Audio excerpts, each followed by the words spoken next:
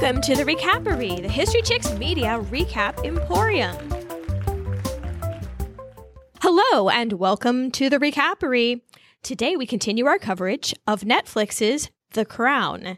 This is Season 2, Episode 6, Vergangenheit. No, I practiced saying that for a long time, so I'm going to say it again because it doesn't come up anywhere else in this. Okay. Vergangenheit. There you How's go. that? Thank you. Okay. Gesundheit to you too. And it means the past in German. That's it. A long word to mean a short word. Well, the synopsis for this particular episode, the Netflix version, is a secret World War II document opens Elizabeth's eyes to grim realities about a family member. The Duke of Windsor campaigns to re-enter public life. I am going to make a Queen Elizabeth-focused subtitle because it is about the crown. She is the crown. Mm-hmm. Anyway, so Queen Elizabeth explores the nature of forgiveness, and we, the audience, get a history lesson. Mine is only 3 words. Nazi forgiveness. WWJD. There you go. I actually had a second one that, I was playing around with. It's, you think your Uncle David makes a mess of family reunions? Okay, I actually like that one better. Winner. Okay. This episode begins like a lot of them. There's a black screen and a sound, and the sound is kind of roaring. You don't know what it is, but the scene opens up on a very sunshiny and misty green forest, and the roaring turns out to be 3 army jeeps racing down a road through that forest. And the card, the first of many cards in this particular episode, reads Thuringia Forest, Germany, 1945. So the war, World War II, ended in 1945, but we don't know yet if it's the first half, war, or the second half, all done war. We don't know. Thuringia Forest, if you look at a traditional map of modern Germany, is right in the middle of the right-hand border. And I will tell you, it was a pretty willingly Nazi area during the war. So the locals might not be on the American side. That's all I'm saying about that. But they are American Jeeps. You can see the star on the front, the logo. We hear American voices. That's pretty different for this show. It's a group of U.S. soldiers in those Jeeps, and they're getting directions from a German officer, Karl von Loesch, who's directing them into the woods. Well, at this point, we don't know what he is. We don't know unless you've stopped and Googled his name already, and then you get a lot of information about him. Von Loesch pulls him to the side. He's like, this is where we get out. Everybody gets out of the 3 Jeeps. There's 5 men, and they go on a little hike with shovels and guns, what you need on a hike. I want you to notice how watchful these soldiers are. So that goes along with the fact that this area was very, very pro-Nazi. So they're very watchful, and that war has not been over for very long. So they are still on super guard. Von Loesch brings him to the spot, and he does like a circle walk, and he says, here. So the guys start digging. 5 guys in the hole, and no one lost a toe. Realism. I wrote, it's 2 feet deep. There's 5 guys that need to shovel out 2 feet of dirt. And also I was wondering about the integrated unit because the driver, the private, I guess is what he is an African-American. Mm-hmm. And I thought that was curious. And evidently there were some integrated units right at the end of the war in 1945. Oh, excellent. That's a nice touch. So the guys dig up this metal box. And obviously it's something important because next thing we know, that metal box is back in the Jeeps and they are hightailing it back to a castle. Then we get another card and it says Marburg Castle. So Marburg Castle, where ultimately 400 tons of German documents were discovered hidden there. You know what even are all these papers? No one knows. Army units are not equipped to decide about anything or process anything. Ultimately, each country had to appoint historians to go through all these things, and we'll see them later. But this right here was right after they discovered all this. We're in the holy crap part, right? Mm-hmm. I guess we can now date this day because von Loesch took an American Army officer into the woods on May 14th, 1945. Literally right after the war was over. Yeah. So we follow the box. It comes into the courtyard on a Jeep. It comes out of the Jeep and put on a table. It's obviously very important because a lot of people are gathering around it. And it's opened up to reveal letters from Hitler.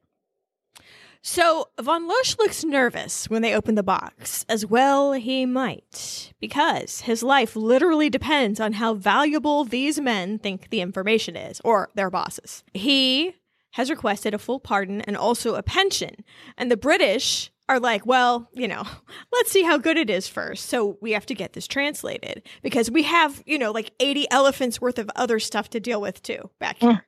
Right? I mean, so he should be nervous, honestly, because he, by this time, had been outed as both a member of the SS and a natural-born British citizen. So his actions were, therefore, treason, and he is facing hanging unless these men feel like he has given them enough stuff. Mm-hmm. In that box is also several containers of microfilm. So the British guys, so there's the American guys and then there's the British guys, all soldiers. He opens up this reel of microfilm to kind of look at it. Yeah, but why? Because he doesn't read German, right? So No.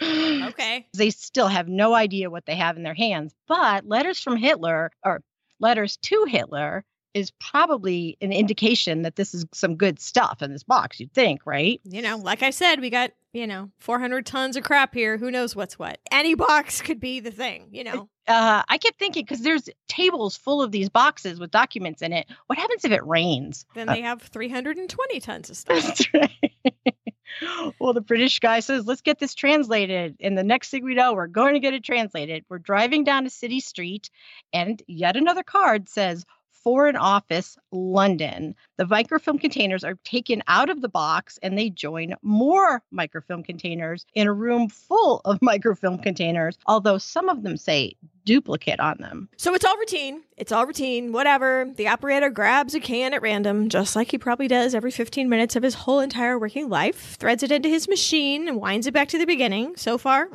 settles in to read. The first page, Akten, means dossier, file. That's all. Okay, next page. He doesn't even care. It's floofy writing, by the way, so we can't see what else is on that page. These people have their calligraphy pens out to write their files. I don't know. But it's the second page that gets his attention. Okay, so now it's not routine anymore. His day has become something else. He sits up. He adjusts his posture. He is a little bit disbelieving, and he starts to type. We see a word on the second page that we even recognize, Windsor. And even I, who am not very far on the Duolingo German, know the word Herzog and Herzogin von Windsor. So it's the Duke and Duchess of Windsor. Roll it back a little bit. Now you're doing German too? Yeah, I gave up on Spanish. And you finished French. I finished the French. Nice. It was too hard to do Spanish and French because they're enough alike that I keep getting confused, whereas German is not. Yes, no, I got a C in college because someone said, if you know French, you can speak Spanish. So I took Spanish. Not a good idea. So you can't read all the words. I was so clever filmmaking. They've kind of blurred some of the words on the edges. I did read something about weeks in Spain. And anyway, he's alarmed enough to type nervously, and he runs his papers sweatily down the hall. He bursts into his boss's office, who is angry for about 2 seconds. Don't you knock? But then he sees the paper, and now there are two. They go to another office, and they do rush past this poor secretary who's trying to stop them. But I love when the medium boss gives the operator a pointed look and knocks first on the big boss's door. Har har. And Big Boss is really startled when he reads it. And he says that, we have to involve the prime minister. It's time. Had you used a microfilm machine when you were in college or high school? Oh, yeah. I wondered if I didn't have any kids in the room with me because I would have paused it and asked them what it was because they have no idea. I mean, it was... now they get digitized information. But back then you had to turn the crank. I'm like, I had flashbacks and they weren't pretty. I remember you had to look away when it was traveling sometimes because you'd get really dizzy. Mm-hmm. The microfilm was invented in 1839. It goes way back. I was pretty surprised about that. Finally, we get to see Churchill again. I've missed him. Churchill has his copy and his cigar and his glass of brown, and he reads it and decides it's time to call the king. I was medium confused for a second. I'm like, wait, Winston? And I forgot we time traveled a little in this one. I forgot, for all the effort they made making the cards for me. I was like, wait, I just got used to Macmillan. What is going on? Okay. We have traveled in time. We haven't traveled forward yet. Yeah, this is a really long flashback. In the king's office, we finally get to see this document, and it says Marburg Files, Volume 10, Captured German Documents Unit, 1940. And the king and the queen mom are both reading it under the watchful eye of Churchill and a very young Lascelles. So I loved seeing Papa again, too. I was very happy to see him. And isn't it strange to see Lascelles in a sort of subservient position with both Churchill and the king? Mm-hmm. The way he's not with Queen Elizabeth II. He's like, oh, yes, sir. Mm-hmm. He's not the elder statesman machine that he is later. It's right. Interesting to me. And his hair is much darker. I guess that makes him look younger, I suppose. Well, that's the part I did expect. I didn't expect the temperament change, so that was good. So the king says, we always suspected it. And the queen mom says, this file must never see the light of day. And I have to remind everyone that Herr Hitler himself once called the queen mom the most dangerous woman in Europe. We have been forgetting that. Well, the show's been forgetting it, frankly. She and her refusal to leave Buckingham Palace during the bombing really heartened the British people and really caused Hitler any number of sleepless nights when he realized that her keeping her children in town and being an example of bravery was really hurting his chances at breaking the British people's will. Mm-hmm. Yeah. And you can see how well they were working together, the queen and the king together. Mm-hmm. And I love the authenticity of this show. She stands behind him at one point and puts her hand on his shoulder, and we get a shot of her engagement ring. If you stop it, you'll see that it's a sapphire, like an oval sapphire with diamonds around the outside edge. That was her original engagement ring. She swapped it out for a pearl later in the 50s. But since we're still, pre-mid 50s, she's still wearing this blue engagement ring. So yay for fact checkers. Well, Winston Churchill agrees that this file would wreck up morale and the national interest.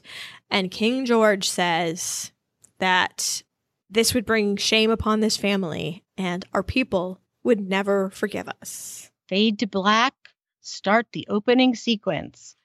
And I was watching this on my laptop, and I have the right app, so I was able to skip it. Nice. I know, I was so excited.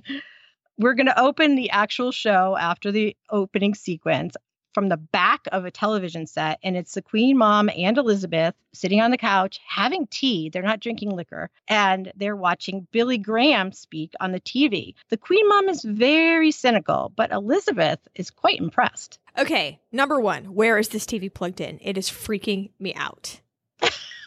Look at it. The only thing I could think of is that this piece of furniture is specially constructed so the cord goes down the pillar into some kind of outlet in the floor because it is like a ghost TV. It is going, but nobody knows why. So that distracted me. Yeah, the ghost TV. Anyway. So evidently, Billy Graham is speaking in front of 11,000 people in the performance crusade, whatever you call it, that he is performing on this TV during this episode. But ultimately, 1.5 million Britons saw him speak in person. That doesn't count TV audience. They saw him speak in 1954, though. It's a timeline thing. They had to figure out how to get it in here. So they're messing with the timeline a little bit. But yeah, in 1954, he made his first trip to England for his crusades, his performances. Oh, this is going to be so much fun. Okay. What do you mean? Well, you said his performances, and I never thought of it as a performance before. He's a pastor. He's a reverend. He's giving a sermon. And he's having an altar call to bring people to Christ. I never thought of it as performance, but yes, I guess it is. I could call it performance art if it makes it better. I don't think it does. So I'm with the Queen Mom, where she says it's rare and not entirely reassuring to see religious certainty in one so young. I think moral authority and spiritual guidance should come from someone with a little life experience. And then she gives him another dig and she says, someone who learned their trade selling brushes door to door in North Carolina. But Elizabeth is like, she doesn't want to hear any of this negative stuff. She is actually very interested in what the man is saying on television. The Queen Mom objects to people crying. They didn't cry during the whole war, and now they cry what's happening to this country. That made me laugh. Yeah, it was pretty fun.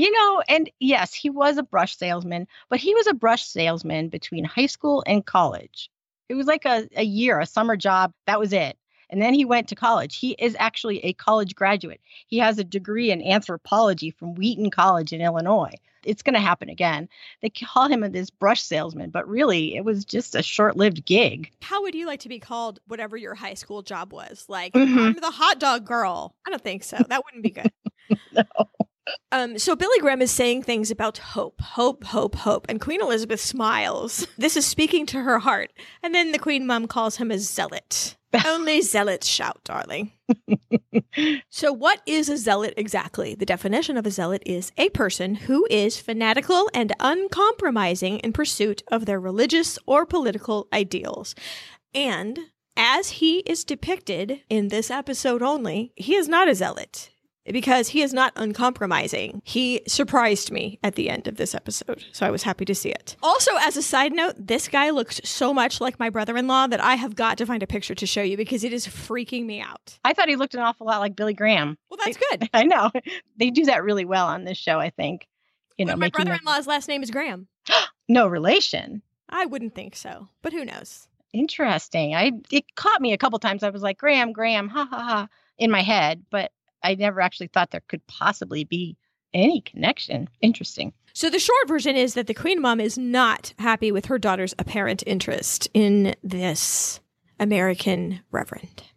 No, but Elizabeth is quite enthralled with his message. The screen goes back. It's on Elizabeth, and then it goes black, and then you hear a peacock crowing and opens onto this beautiful home, and another card tells you that it's Villa Windsor in Paris, and there's a birthday celebration for David and Wallace's pug Trooper. We call him David because we covered Wallace Simpson, and we decided to call him David.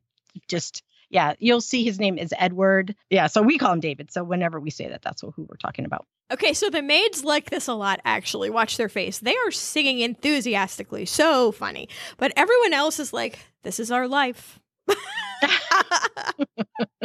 So the other two pugs are called, I think, Disraeli and Diamond. There were later pugs, always pugs, called Impy and Davy Crockett. But I think we have Disraeli and Diamond sitting there, and all their dogs were spoiled like crazy. They ate out of silver bowls. They slept on velvet cushions. They pooped and peed wherever they felt like it. They had their own servant, at least part-time, to bake their special dog biscuits. And a birthday party, therefore, is nothing.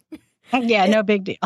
You know what? Dorothy Parker had the same situation with her dogs. Her dogs pooped everywhere too. But they didn't have an army of servants to walk around and deal with it. So the poop just built up in Dorothy Parker's life. Ugh. Poop land.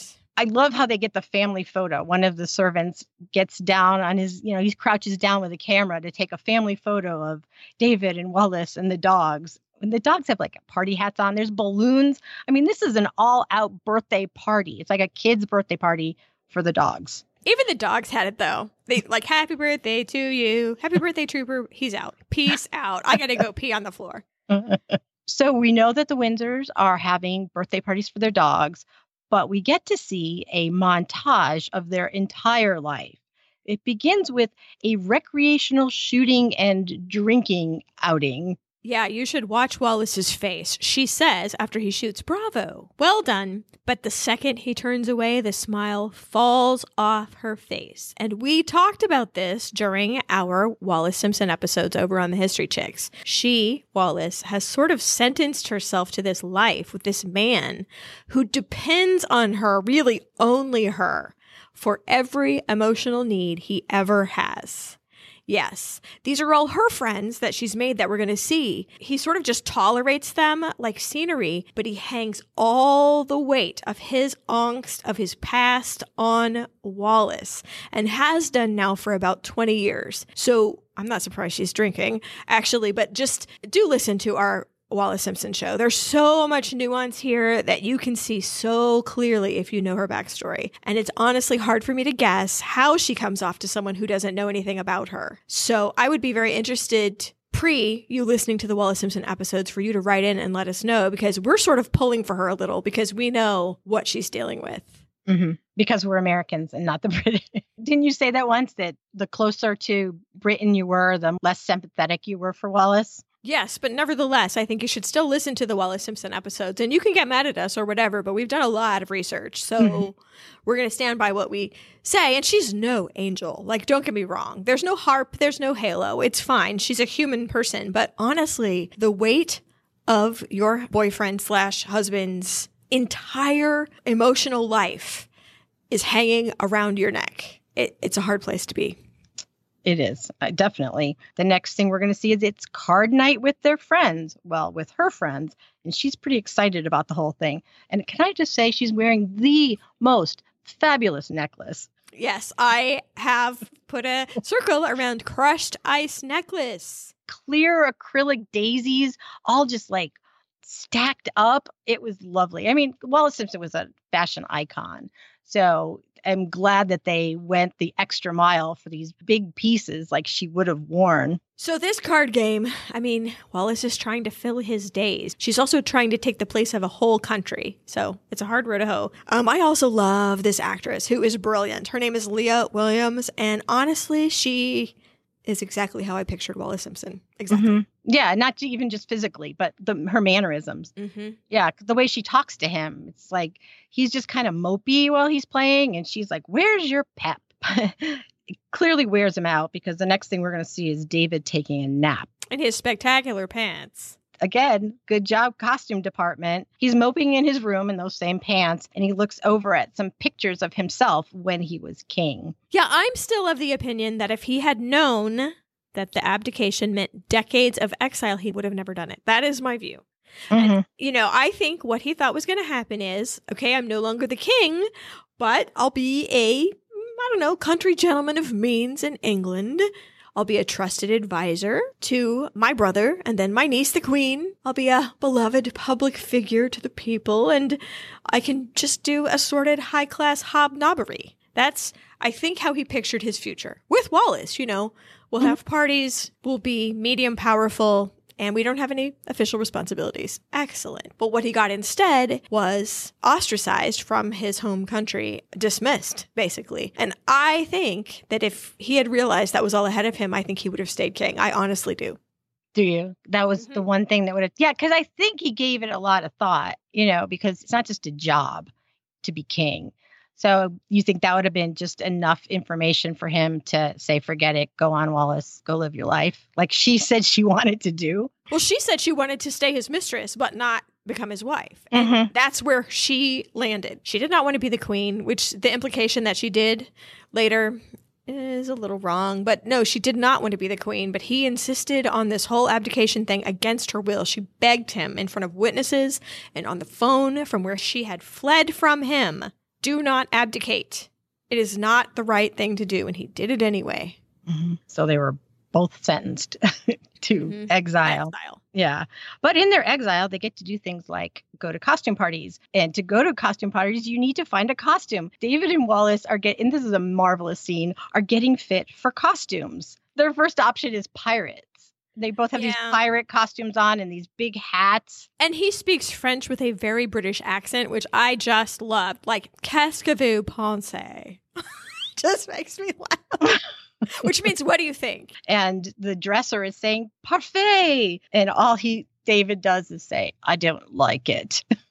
Next costume was, I want to say, Neptune and his queen. And she kind of jokes, at least I get to be queen once. Remember, she did not want to be the queen. I think it was a joke. But his next idea, I think he took her seriously. This little comment about being the queen, so that, they ended up with king and queen costumes, which is kind of like, holy moly, that is not what I meant. I wonder if her costume was based on like that lobster dress, because she's got the silver mermaid skirt and there's this giant starfish like smack dab in the middle of it. Kind of like a very famous dress that she was photographed in that has a big lobster on it, a huge lobster. Maybe. That was a good catch. I would not be surprised if that was a little bit of a nod to us, people that know that. Mm-hmm. Like a secret Easter egg. Oh, maybe. I hope so. Easter starfish. I also think it was another little nod that the very first person you see at the costume party is Marie Antoinette with the ship on her head. Like, not a good example of a queen, though. Yes, I know. In that point, I was like, oh, wait, is there a nautical theme to this party? Pirates, oh, Neptune, yeah. And then every single person you see here has, like, shells on their face or...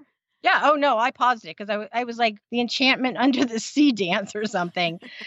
But they're in varied degrees of costume. Some are going all out, like the Marie Antoinette, who had head to toe Marie Antoinette, and others just have like a squid mask on, which was actually quite glorious, or a seashell mask. Then there's these women with these cocktail dresses on. They look lovely, and they have these tiny hats with goldfish just on the top. I love the big brass diver head. So some people put in more effort than others, just like any cocktail party where there's costumes. Sometimes you get like one guy that has I'm going to wear these glasses and that makes me Clark Kent or whatever. Yeah. So it was very realistic. Are there ladies standing on either side of the door? Like, is that their whole job? Try to hold your arm up like that for 15 minutes. See how far you get. I don't know if they were mermaids or goddesses or what they were, but like as you came in, all you see are these ladies' hands in the air. I missed the ladies' hands. I was too busy looking at Marie Antoinette's ships, I think, on her head.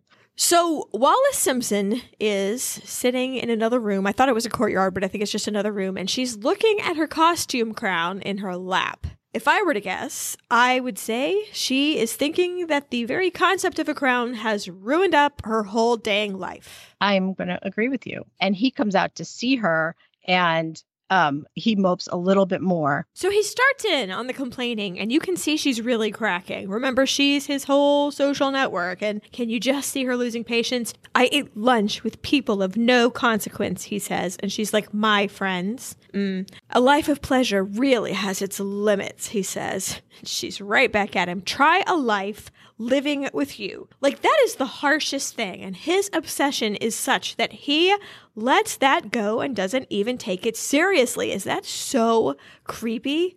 It is, when there is nothing you can say to shut it off. Like, break up with me. Don't abdicate. I don't want to be queen. Not taking that seriously. I don't want to be the most hated woman in England, for example. No, not taking that seriously. So a life with you, he's not going to take that on board either. No. Rolling over it like a bulldozer. Yeah, and he obviously went out there to tell her something. And I think that was part of it. Like, she said a comment and he's like, forget it. I'm not even going to engage because I have to tell you my mission.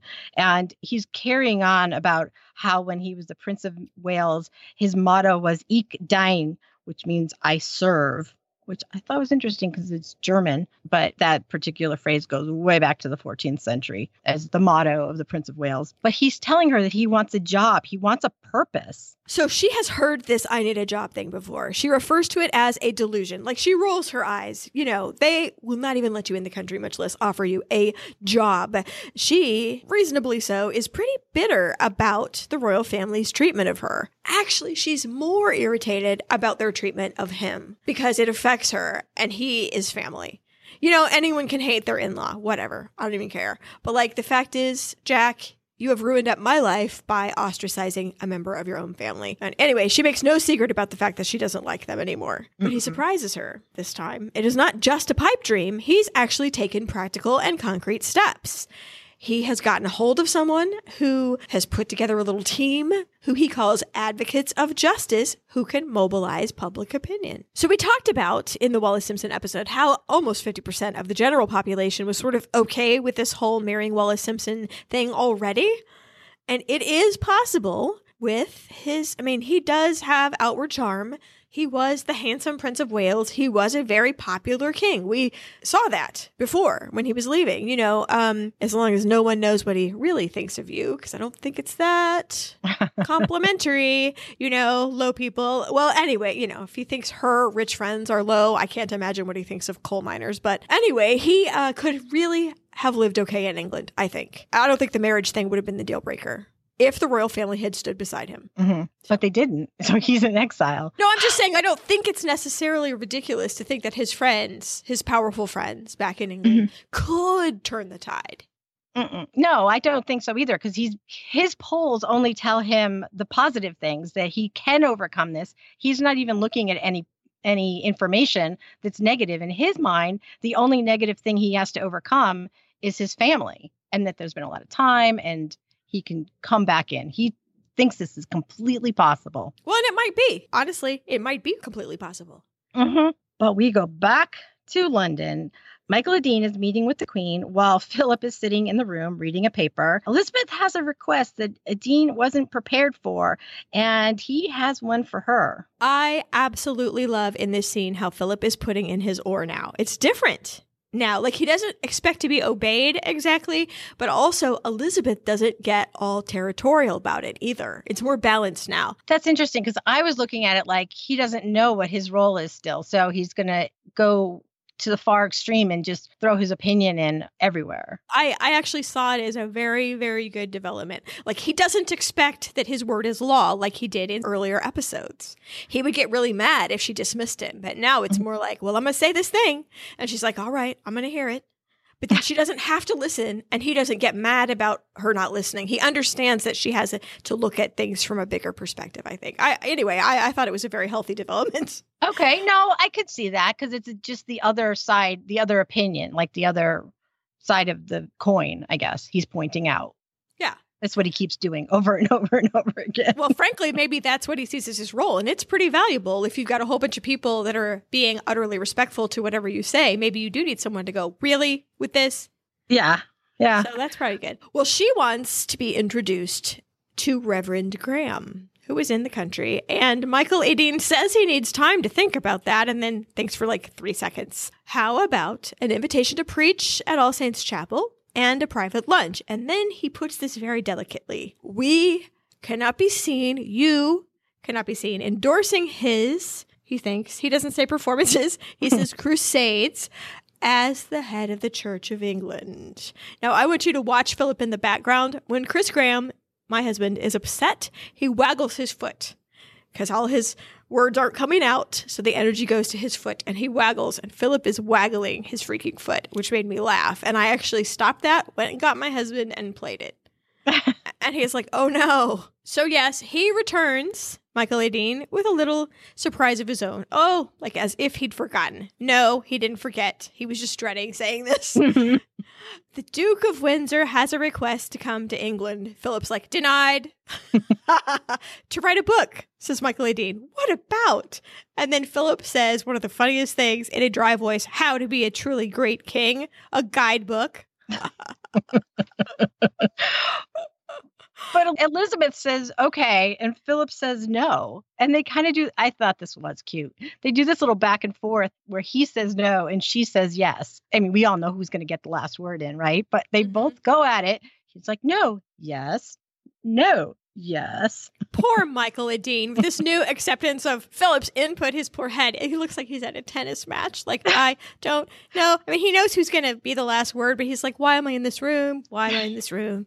It's so hilarious. So anyway, he's going to stay, the Duke, if he comes, with his friend in Sussex, which is an 1.5-hour train ride from London. Okay, good. The more out of sight, the better. The end. Incidentally, did you know that that is the favorite title for Prince Harry the morning of his wedding? They think he's going to be named the Duke of Sussex. Really? And that's easy enough to say, but poor old Meghan Markle is now going to be, say this, I don't even know, the Duchess of Sussex? Hard to say. The Duchess of Sussex. Yes, it's very different.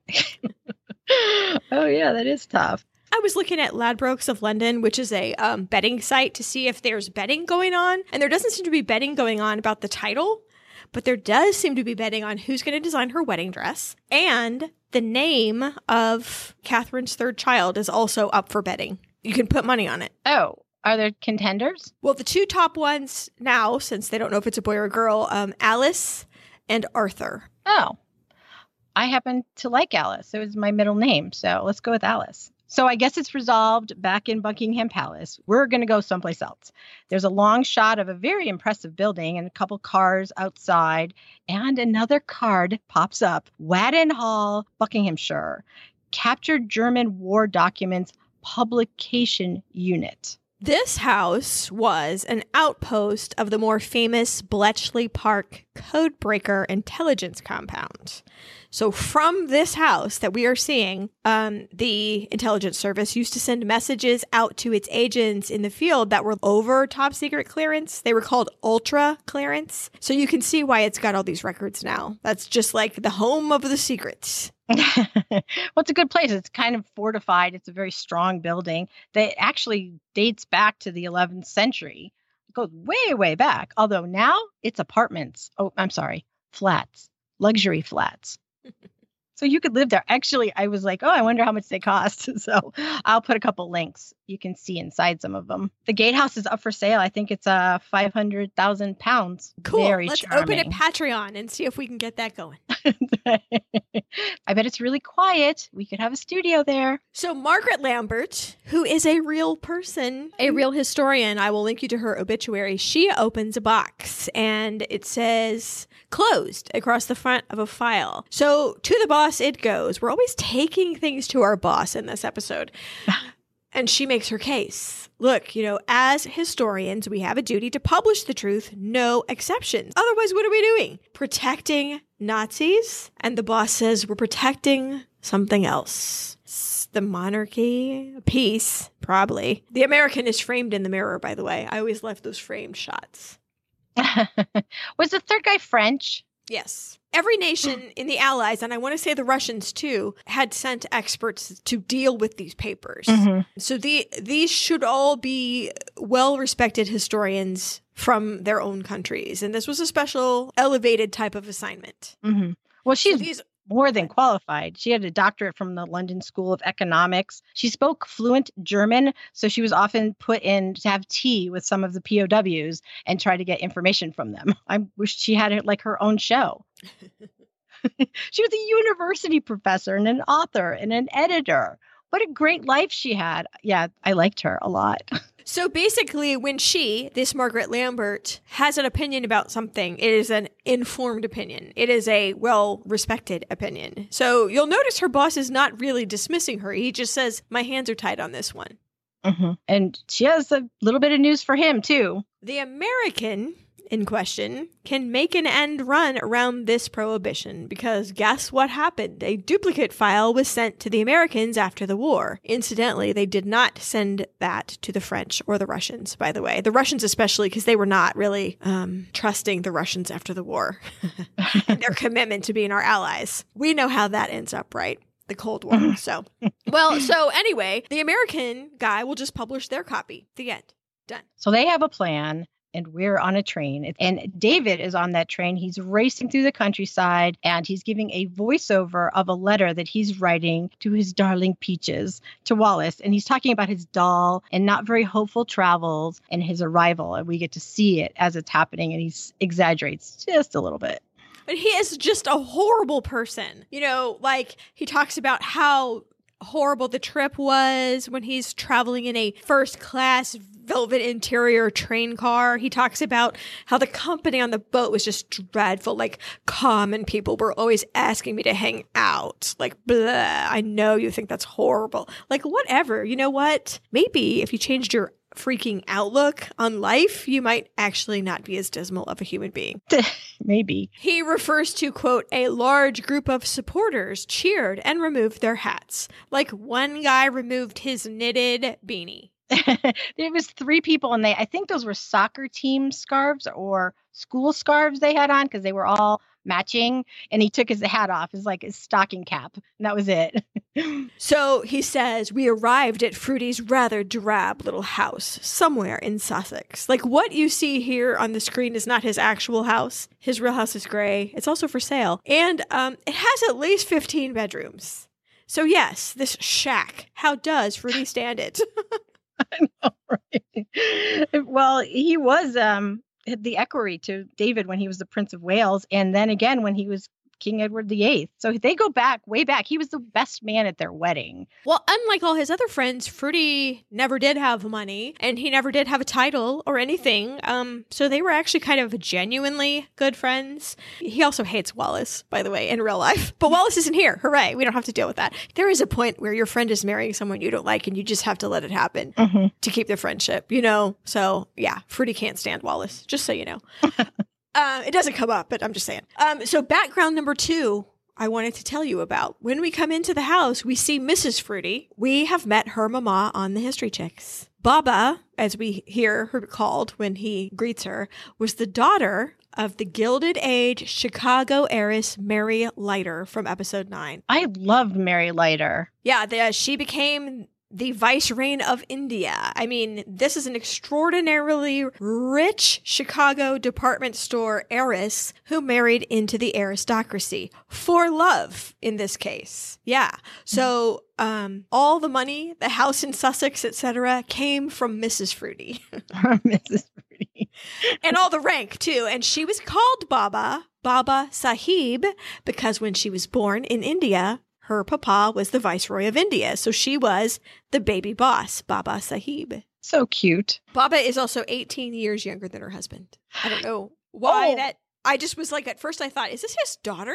Nope. Oh, good digging there, Beckett. Okay, the real reason why we're here is this dinner party. We're going to have this dinner party. We're going to make a plan. He's with his co-conspirators, and the real purpose and the real consequences and real plans for David's visit are discussed. Now, the man who talks first, I legitimately thought was the butler from Downton Abbey, speaking to the Gilded Age, but no, it's not him. So he says job hunting might get David expelled and povertyized. I know that's not a real word. Like, he might not only lose his ability to be in the country, but they might also cut off his allowance. So everybody has to be really careful. And he lists some supporters that might host a dinner or go to one, like a social support campaign. And there's viscounts and a marquess and a baron and the American ambassador and the foreign secretary. I mean, he mentions some notables: Cecil Beaton, Noel Coward. That's a good stable. One of his supporters, by the way, I just wanted to say, Lord Beaverbrook, had a newspaper empire.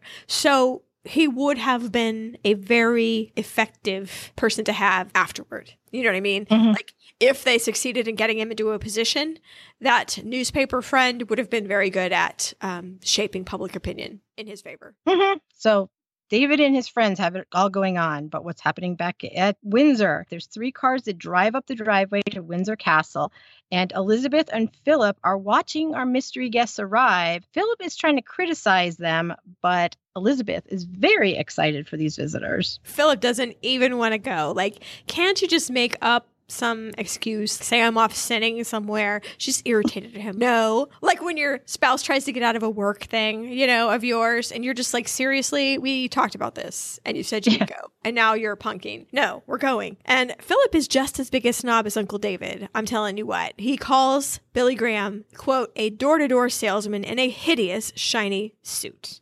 Again with the door-to-door salesman. Poor Billy Graham. He's just got a stereotyped reputation over there, at least with the monarchy. The Fuller Brush man was kind of an American icon, and I think it was just easy to remember. Fuller Brush is still a company. I mean, they don't do door-to-door sales, but they still sell brushes and vacuum cleaners. You can buy one at Bed Bath & Beyond. Nice. Lucille Ball, another subject from the History Chicks, was actually in a movie called The Fuller Brush Girl. You just said that, and I'm like, I should remember that. And I got nothing. Wow.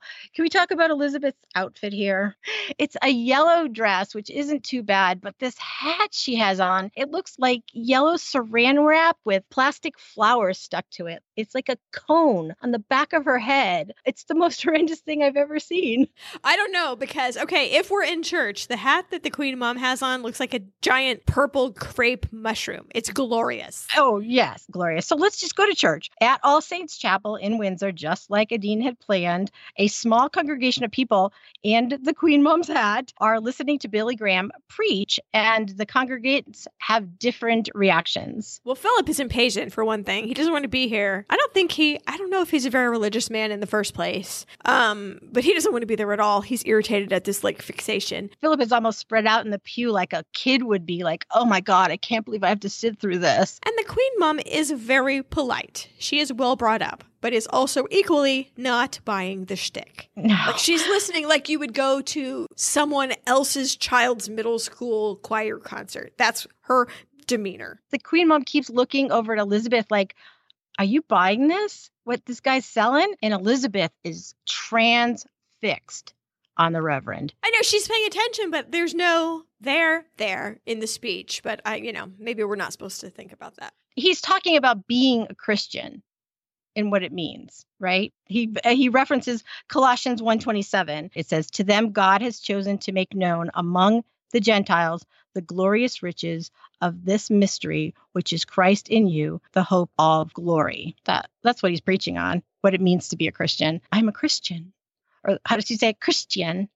She loved this sermon so much. She's taking that private meeting that Adine had set up with Reverend Graham, and they're going to discuss faith, her role, her loneliness, in his experience and gifts as a speaker. That's the first thing we hear when she comes in. She's almost kind of giddy about meeting him at all. She praises his speaking voice, which admittedly, he's got good delivery and a nice little go at that accent. I think that actor did a good job. And, also praises his, Instagram followers or whatever.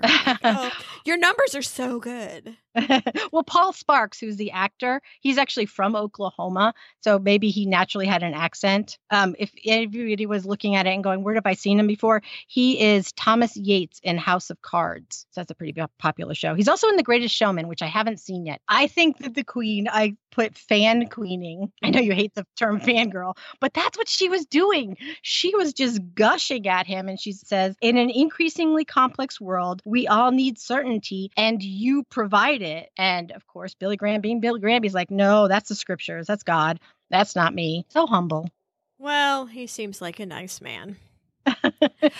Understandably, here's the thing. She most liked just listening to advice kind of from the outside of her religious corporation, because there's a lot of political nonsense that goes along with what she has to do. And it was nice to just sit there and just be a person instead of having to be, quote, the head of the church. Right. Well, I think she's bonding with him because he is, like her, the head of a church. So I think she feels like he's a peer in some regards. That's good. She doesn't have that. She's not hanging around with other queens at all. Well, she does make a point that all the archbishops are under her. Yeah.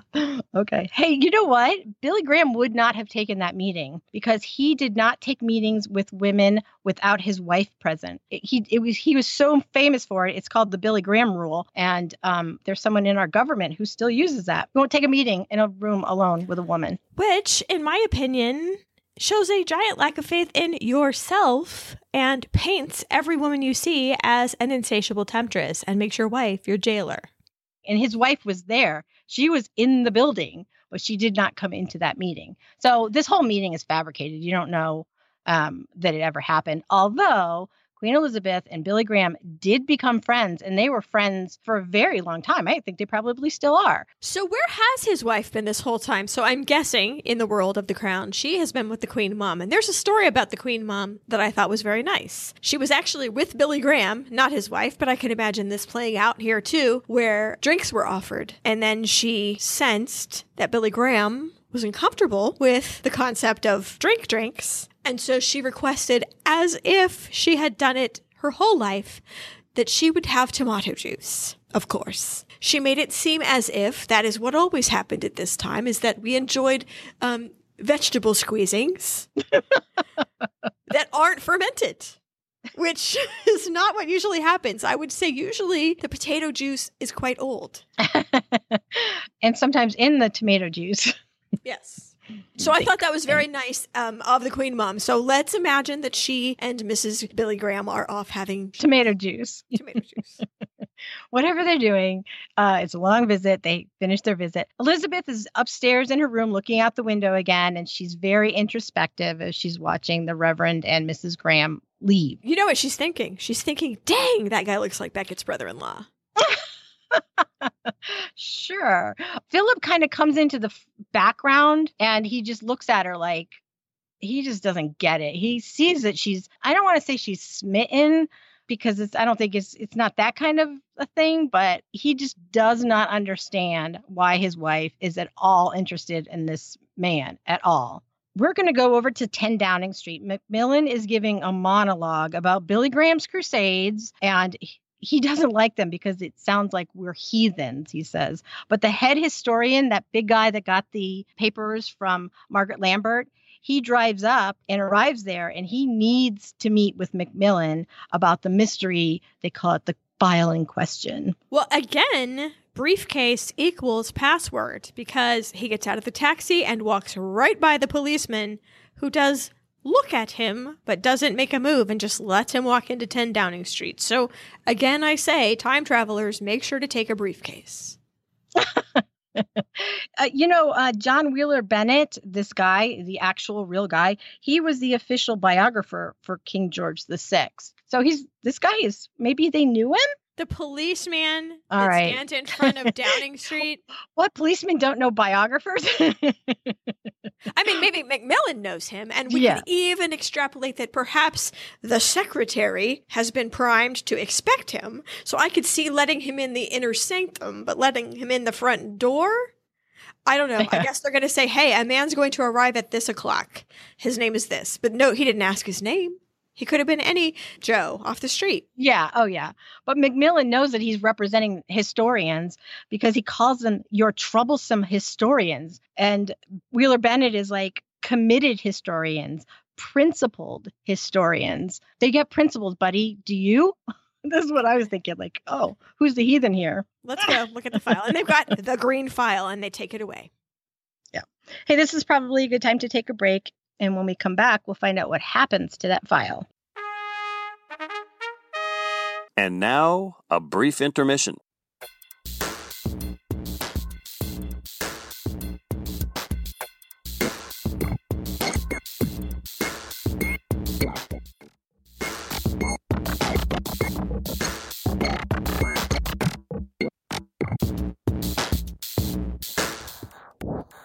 And we're back. The Duke of Windsor is going to go to his big dinner party. He's going to meet with his plotting team of old friends and find him a job, a final act that uses his unique experience. He is getting more open with his disdain for his family, isn't he? And also, he calls everybody plotters. Not plotters like we're slow with our big feet. No, plotters. Like a big joke.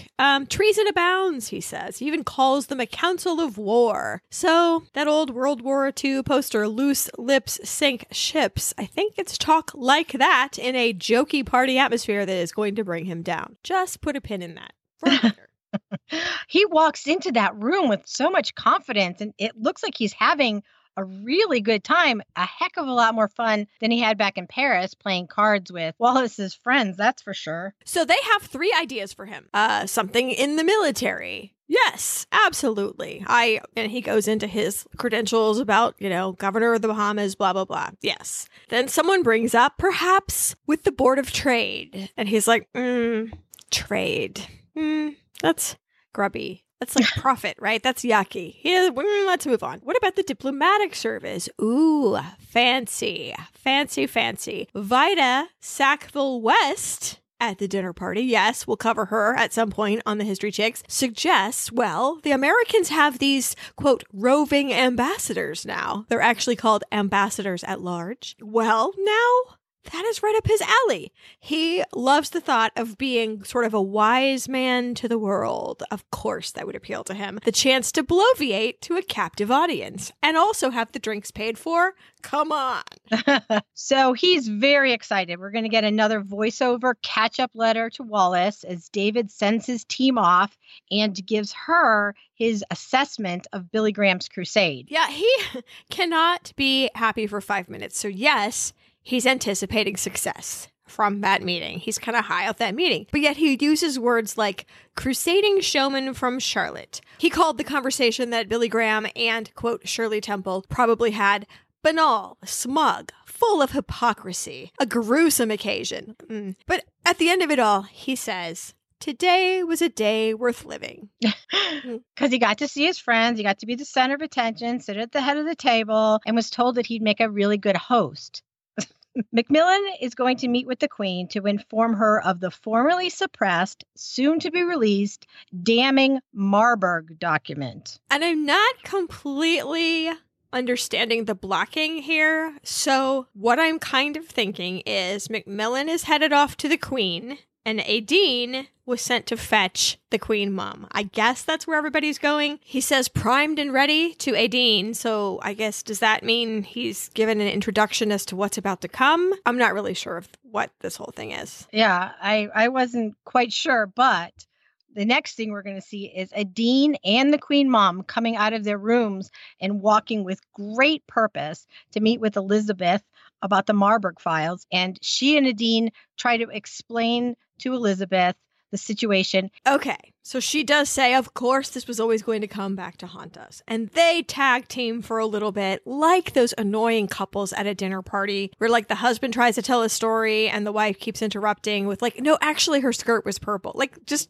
shut up. Just let him tell the story. So why don't you tell it? Please, do sit down. And she restrains herself and very politely asks him to sit down, and he begins to tell the story. So what we saw at the beginning, there is a captured German soldier. We've seen von Loesch before in the Jeep, but now we actually see the scene playing out. His boss, Hitler's translator, had told him to destroy a whole bunch of critical papers. And you do see that happening. People are gleefully burning a giant pile of papers in the courtyard. But von Loesch has a secret strategy. There are some critical files, one of which actually has to do with the Russians, if we want to go into that. It doesn't go into it in the show. So yes, the Windsor file, the Marburg file we're going to talk about, is in there. But also there's some information about Latvia, Lithuania, and Estonia. The Russians always maintained that those little states came willingly into Russia, and in that box was evidence that they hadn't. Yeah, he turned over a lot of information, but we don't, like you said, we only are going to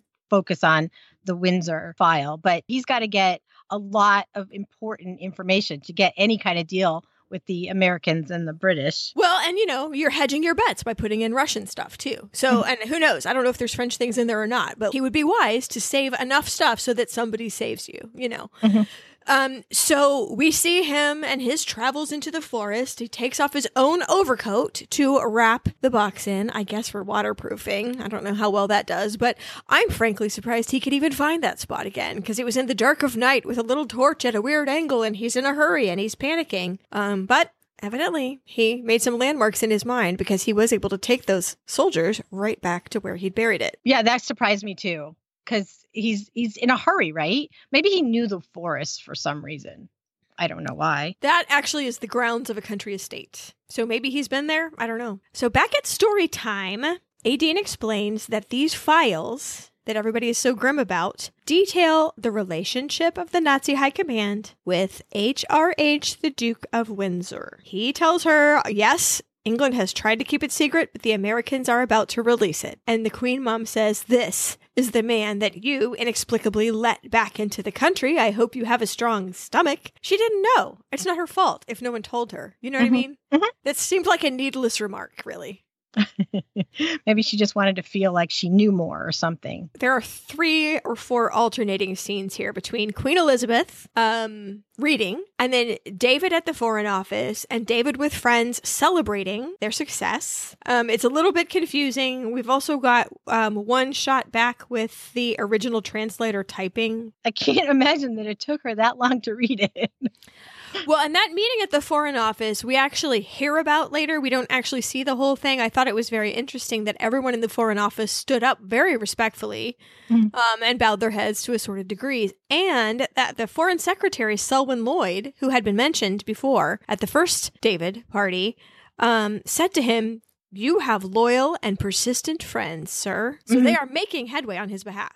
Yeah, it's working out just like he planned. It's all unfolding just like he planned and hoped for. So at the very end, David is toasting with his friends wearing his smoking jacket, and Elizabeth finishes her document that took her forever to read, and she sits back in her chair and her face is just worried. Her brow is furrowed. I like the way they framed that. It is kind of a far off shot of Queen Elizabeth at her desk, and there is so much symmetry and order. The pictures on either side are the same. She is right in the middle of the frame. It is a very orderly, conservative establishment type of pose. It was very serious. That's the tone I got.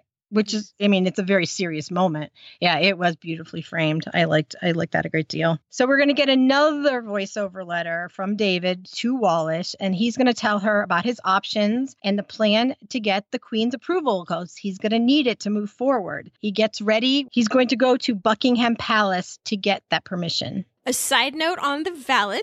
His name is Sidney Johnson. He is from the Bahamas, and he started in that job at the age of 16 when David was the governor of the Bahamas. And he stayed in service as his valet for 32 years. I love that. He was in the first scene when they were singing Happy Birthday to Trooper.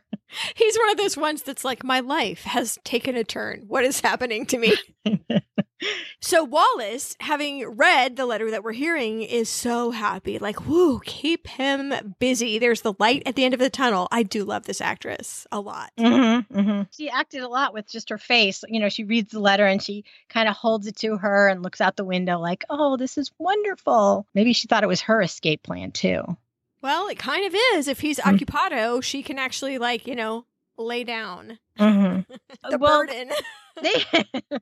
I wonder what it's been like. You know how, well, some families, when there's a lot of chaos and then dad goes on a business trip, like everything calms down a little bit because the dynamic changes and then dad comes back. So here, dad is gone on the business trip and she's got the whole house to herself.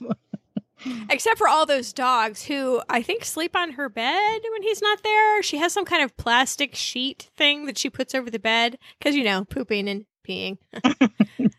And so they sleep with her on the plastic sheet on her bed. When dad's away on his business trip, all the kids that's what they're doing. That's right. Just like the kids, they climb into bed with mom. That's true. So he can't resist another dig at the establishment and calls Buckingham Palace that miserable mausoleum. He didn't want to be the king in the first place. I'm just telling you right now. And now he's all hardened against it. So. Well, he hadn't been back very much in the last 21 years. And he went to his brother's funeral. I think he had a couple other funerals in there, but he hadn't really been back for any extended period of time and not for anything positive. Right. So, I mean, it was like a business trip for him. He was trying to get business going, which was very different than what he'd come back to do before, you know, funerals and stuff. So when he gets out of his roles, he pauses before going in. You know, that face, he made this face like, wow, I can't believe I'm back here. It looked dreadful almost. Is that what you read into it? I don't know. I just am not giving him very much of the benefit of the doubt right now, because it's like you can't do a single thing without being snide about it. And after a while, I think snide becomes the most part of your personality after you've trained it for so long. I see. So David finally gets his meeting with the Queen. They have a little small talk and he lays out his plans for her approval. She listens and then she denies it and tells him exactly why. Now, see, she barely keeps her countenance at the beginning of this meeting, and he, of course, does not know she's read the file at all. In fact, he might, and probably doesn't, know the file even exists. You should note that the file is a German one. It is a German secret file. It is told from their side, their perceptions of things, their hopes for things. I think that's important to say. So, one thing notable for the small talk portion of our meeting is he looked around and he said, French gray, that color was me. And they have a moment of realizing like, oh, he was the king. Yeah, exactly. He said he hadn't been back to that room before. Yeah, he had left his mark on it. And part of me thought, she's probably looking at the walls and thinking, I need to paint this room. Yeah. You know, she was willing to go and talk about the book, this fictitious book that he's supposedly writing. So that's how she opened the conversation. And he actually explained that he's looking for a job, a way to serve the country. And she comes back with, you had your chance to serve this country, the greatest chance. You gave it up. Now think about that. She would not yet be the queen. If he hadn't left, yes, she was after her father, but her father was already dead. She's still his heiress, and she always would have been, unless Wallace had a child or whatever. But so she would not yet be the queen, and for all we know, could still be in Malta. She could. Wouldn't her life be very different? But it's not. She's sitting there. And he has believed the story that he's been telling all these years because he says, I gave it up because of the way my wife was treated, not because I didn't want to serve the country. Like, that's it. I didn't like the way they treated my wife, so I walked away. Really? No, that's kind of awkward, though, because Elizabeth and her mama and papa are the main villains with regard to the poor treatment of Wallace. Mhm. So that's a little bit awkward. Like, oh. Yeah. Well, and also awkward, she has read the file. And as far as she's concerned, he wants to betray his country. So, yes, there's a bit of guilt. Like, oh, yes, you're right about Wallace. And then, like, wait a minute. Hold on, dirtbag. Why am I feeling guilty? Yeah. So he explains a little bit that, before I came to bother you, I cleared it with the government first, and they're okay with this. Here are my 3 choices. Ambassador to France, special liaison to the Board of Trade, or High Commissioner with the Commonwealth Relations Office, which he says, the practical side of diplomacy. Entertaining, mostly. And that's a job he likes. It's the party job. She does say, I'm sure you do those all very well, but I know about your, quote, relationship with Nazi Germany, and there are a few accusations that she levels at him. So I kind of wanted to go through them one by one and talk about them. Accusation 1, that he was going to wait out the war in safety, and then when Germany won, take over again as the puppet king. Let's talk about that. There was a kidnapping plot by Germany, by the way. That's one reason Winston Churchill literally sent him to the Bahamas as governor in the first place. It's not that David was plotting to be the puppet king. Why the director had David character, say that stuff earlier is to get us thinking he's some kind of top level manipulator, war council, plotting treason. No, he did associate with some sketchy people when left to his own devices, but he is an easily manipulated person. Definitely. And in the real file, there was information that it was a kidnapping plot that he didn't know. I mean, that was apparent in the real file, but in this television version, he's the mastermind of that whole thing. Yeah, they're just not giving you the backstory. So if you're thinking, oh my God, he betrayed, kidnapping implies to me that the victim is not a willing participant. Mm-hmm. No. And also, I'm going to just add that bumbling doofuses like him are maybe more dangerous than calculating villains. Yeah. Because you don't have any idea what they're going to do. Anyway, accusation number 2. The Fuhrer's desire for peace was in complete agreement with your point of view. Which isn't actually wrong. Right. Because he did want peace. And he felt back then that the way to peace, so they didn't have to rehash everything from World War I, was to align themselves with Germany. There's a lot of people in Great Britain who at the beginning, worldwide, thought that Hitler was on a right track because they didn't know any of the dark stuff that was going on. And unfortunately, David didn't get off that train fast enough. Well, and, he has a good point. World War I, the Great War, is what they called it still, was horrible. It decimated a whole generation, his generation. And honestly, anything to keep it from happening again, you really have to try, right? Mm-hmm. And he reminds her that Hitler and his people were once their friends. And it was true that Russia was actually seen as more the enemy. Because think about what happened right after the Russian Revolution. Like, who toppled the monarchy there? That was seen as the bigger threat. So why alienate a nation that's in between us and Russia? Why don't we just be friends? And they hadn't yet become the monsters that we, from here, or even from Elizabeth's point, after the war, we know about the monsters. But before the war, people didn't. Mm-mm. And the British aristocracy was very German by blood. They had intermarried all over Germany. I don't really blame him for kind of this optimistic view that maybe making Germany less isolated could have avoided the war. Whole books have been written on that subject, I'll tell you that. I think he's using it as a little dig, like a little, or maybe not even him, maybe the director, maybe not even David, is telling us, you'll notice there's a little mirrored situation in that if they hadn't pushed him away, if they had maybe kept him a little closer, none of this mischief would have happened in the first place. It only happened because you left him alone and didn't let him participate, just like Germany. You know what I mean? Yeah. I don't know. You put him as governor of the Bahamas, which a place he did not want to go to in the first place. And once the war was over, they could have given him another job. Is that what you're saying? Yeah, he could have been a diplomat somewhere. He could have had some type of role, and then he wouldn't be at this position where he was plotting behind their backs. Well, and they could have sent someone like Charteris or any number of diplomats that could have been like, you know what? That action you're contemplating is not a good idea. And here's why. But they didn't let anyone talk to him. Mm-hmm.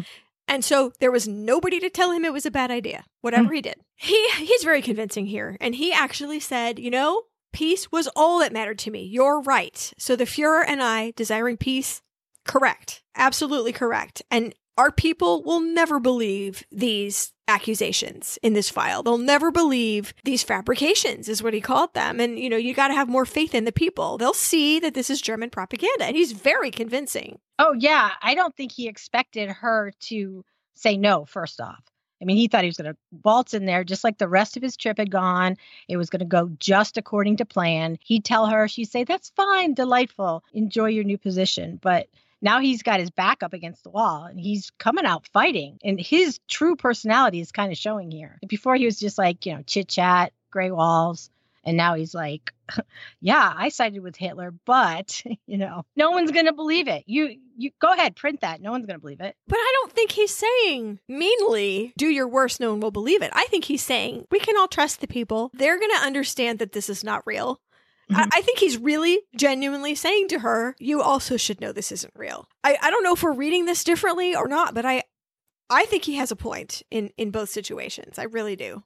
Well, I do too. And I think we covered this in the Wallace Simpson episode. I think we did it very well. Oh, yeah. That there's a lot of dimension to these people and there's two easily to see ways, the things that happen to them. You can easily see it from his point of view and you can easily see it from the monarchy's point of view. Right. Yeah. So, but in this particular scene, I'm going to hold tight that he came out fighting. He was snotty to her. I think he thought he was going to change her mind and he wasn't expecting it. So he brought out the big guns. Well, I think that's okay because he didn't expect any kind of accusation. And then here she comes up with this like file thing. And so I don't know what else you would expect him to do, but like disabuse her of that thought. Like, oh no, you're obviously getting the wrong end of this stick. Here's the thing. You know, I think he just explained. I don't think he was being snotty. Actually, he's been snotty in the past and he certainly will be again. But I think in this scene, I think he was just defending himself. Yes, you're right. You're absolutely right. At this point, I agree. Okay. At this point, I totally agree. I was totally lost at the end. Elizabeth has a lot of thinking to do. She's in her room. She's reading her Bible. Philip comes in and they have a discussion about Christian forgiveness in general and about forgiving David specifically. She's really sort of tortured about that meeting with Uncle David. She really is. She doesn't know what she thinks anymore. You know, she was so sure. She read the file. She was full of anger. And then she went in and heard the other side. I have to admire her for actually being conflicted because she should be, because she did get the other side of the story. And now she's got a decision to make. I do like also this new dynamic between Elizabeth and Philip. Though I do like how when she says she wants to talk about forgiveness, he says, oh, Christ, what have I done now? No, not you. She says, I want to see about, after all this time, maybe it's time to forgive Uncle David. And he is very anti. And then to convince her he means business, he says, it's not often I say this, so perhaps if I do, you will take it seriously. And he laughs like these words are literally coming out of my mouth. I can't even believe this. But he tells her she should ask Lascelles about Uncle David. Like, you tell him what you're thinking about doing and you just see what he says. Yeah, that was a good move because, I mean, you have to remember Philip's own family, his sisters married Nazi officers. So he's as entwined with the Nazi party, you know, with his family too. But if he's seeing it as David making huge mistakes and siding with the wrong side, it's got to be something serious. And he's bringing out his big guns. Go talk to Lascelles. Well, I mean, he does point out Lascelles was there. Lascelles was David's private secretary. So if anybody knows the whole picture, it's him. Now, I don't know what Philip knows. I mean, you know, you're right. He does have 3 sisters married to Nazis, but I don't know if they even talk anymore or where he might have heard something. The Thursday Club? I mean, anywhere, I suppose. People are willing to talk in front of him more than in front of the Queen, I guess. But whatever he thinks it is, he knows Queen Elizabeth has to hear it officially from some kind of eyewitness. So he says, you know what? Go see him on the lowdown, you know, unofficially for sherry or tea or human blood, whatever that monster drinks. It's not just me, people, that thinks he's not quite wired up like other people. No, he's not. But that's what makes him so great, I think. The first episodes he was in, like especially last season, I'm like, oh my God, I do not like this guy at all. But now every time he appears on the screen, I kind of get a little excited. I'm like, oh, here's Lascelles. Yes, something cool is going to happen. Well, it's like those movies from the 80s where a robot appears and has to learn how to become human. Mm-hmm. As the robot learns to become human, we fall in love with him. Oh, excellent. Yes. So Elizabeth's going to need to go see him. Lascelles is playing in his war room when a car pulls up. Elizabeth surprises him and they meet together in that war room where she asks him his opinion about her forgiving David, and Lascelles gives her the facts that were left out of the files. So I love the fact that they, and I'm not even going to say wasted because I think it's important. I like the fact that they spent the time to show us how fastidious he is about this battle scene. He is lining things up by the millimeter. And I think I've met some model train guys like this, or maybe Civil War reenactors where the least detail is worthy of fussing over. Actually, I know a mom like this where if you get to her house and if you move the coaster that has been precisely placed for you, I mean, Katie barred the door. There's going to be consequences. Another side note. How about this for my fastidiousness? When he sees her out the window, I've always been bothered about this whole entire series. She's crunching through the gravel, and that will eat the heels off your shoes. It will. And I suppose she could just wear them once, and then a whole staff descends to sew up the holes or whatever, but that's the detail that I'm cringing over. Well, I thought about that the last episode when they had gotten to Balmoral, and she was crunching across the gravel. Yeah, no. I'm with you. I'm with you on the heels. I have left enough heel caps in my yard to know that, like, the ground eats your shoes. When we went to the Titanic exhibit, I lost a heel guard in the escalator going in. Oh. So we were walking through the marble floors, and I had that tink, tink, tink. Oh, what else? Okay, I love his front door. I wish to recreate it here, so that was epic. And I love the little byplay, how she guesses pretty well what era it is and what battle. And I think she did. She guessed pretty well. I thought she was only off by a couple of years. Yeah. You know, she picks up a soldier and asks about his hobby. So it's not just all business. Mm-hmm. He hates that she has picked it up, but he doesn't say anything. He hates it. You can see it in his eyes. They're so shifty. And he super hates when she puts it down in a random place. Well, that tiny little figurine had so much meaning for him because she's looking at it and she's complimenting him on it. And she asks him if he had it made. And he says, no, it was a gift from your grandfather. So he's had these for a long time. There's a lot of sentimental value in that battlefield. So Elizabeth lays it out to him. I think it's time to let the Duke of Windsor back into public life. So after she says that, he starts to sweat. Sort of the first time we've ever seen that. And he simply says that would be a mistake. Yeah, he kind of really stutters that out because he's trying to find the right words. Remember the last time that he's like, well, you could go that way, but you should try this. He doesn't even try that, that strategy here. He just says that would be a mistake. Don't even go there. And then we get Lascelles' voiceover. And we see exactly how David got wrapped up with the Nazis when he was king and how Wallace was involved in that, and their visit to Nazi Germany and secrets that he may have shared with Hitler. Lascelles lays it all on the line. No, I just want to say that all the visuals you see while he's talking illustrate his version of the story. So what we're seeing, you and I, the viewer, is not necessarily reality. It is an illustration of the narrative that Lascelles is telling. Does that make sense? Oh, it makes total sense because I think of that as like kind of like a theme to this particular episode, that history is only as true as the person who's telling it. Right. Yeah, so I completely understand. So he does have different points, accusations, again, although he has a lot more than Elizabeth did last time. Number one, his friends were of a different type. He surrounded himself basically with sketchy courtiers. Now that's sort of true. He mentions in particular the Duke of Saxe-Coburg. Now this is a man who had been also the Duke of Albany, and he renounced his English title to keep his German one. So there you go. So yes, he was surrounding himself with a different type of person. Accusation number 2. He shared classified documents with the Duchess of Windsor. Now, probably true, but in a different way than you see it. He left crap all over the place. The box was never locked. He didn't monitor who went in the room. Anyone could have gotten anything out at any time. Footman, valet, kitchen maid, anyone could have been up there. You know, he didn't keep track of his stuff. And they did stop putting sensitive documents in his box. Now, did he have little secret meetings where he pulled all these papers out and sat with Wallace before the fire, contemplating what and who they were going to share these with? Did Wallace sneak in the night? I mean, probably not. He was a very careless steward of secrets. Mm-hmm.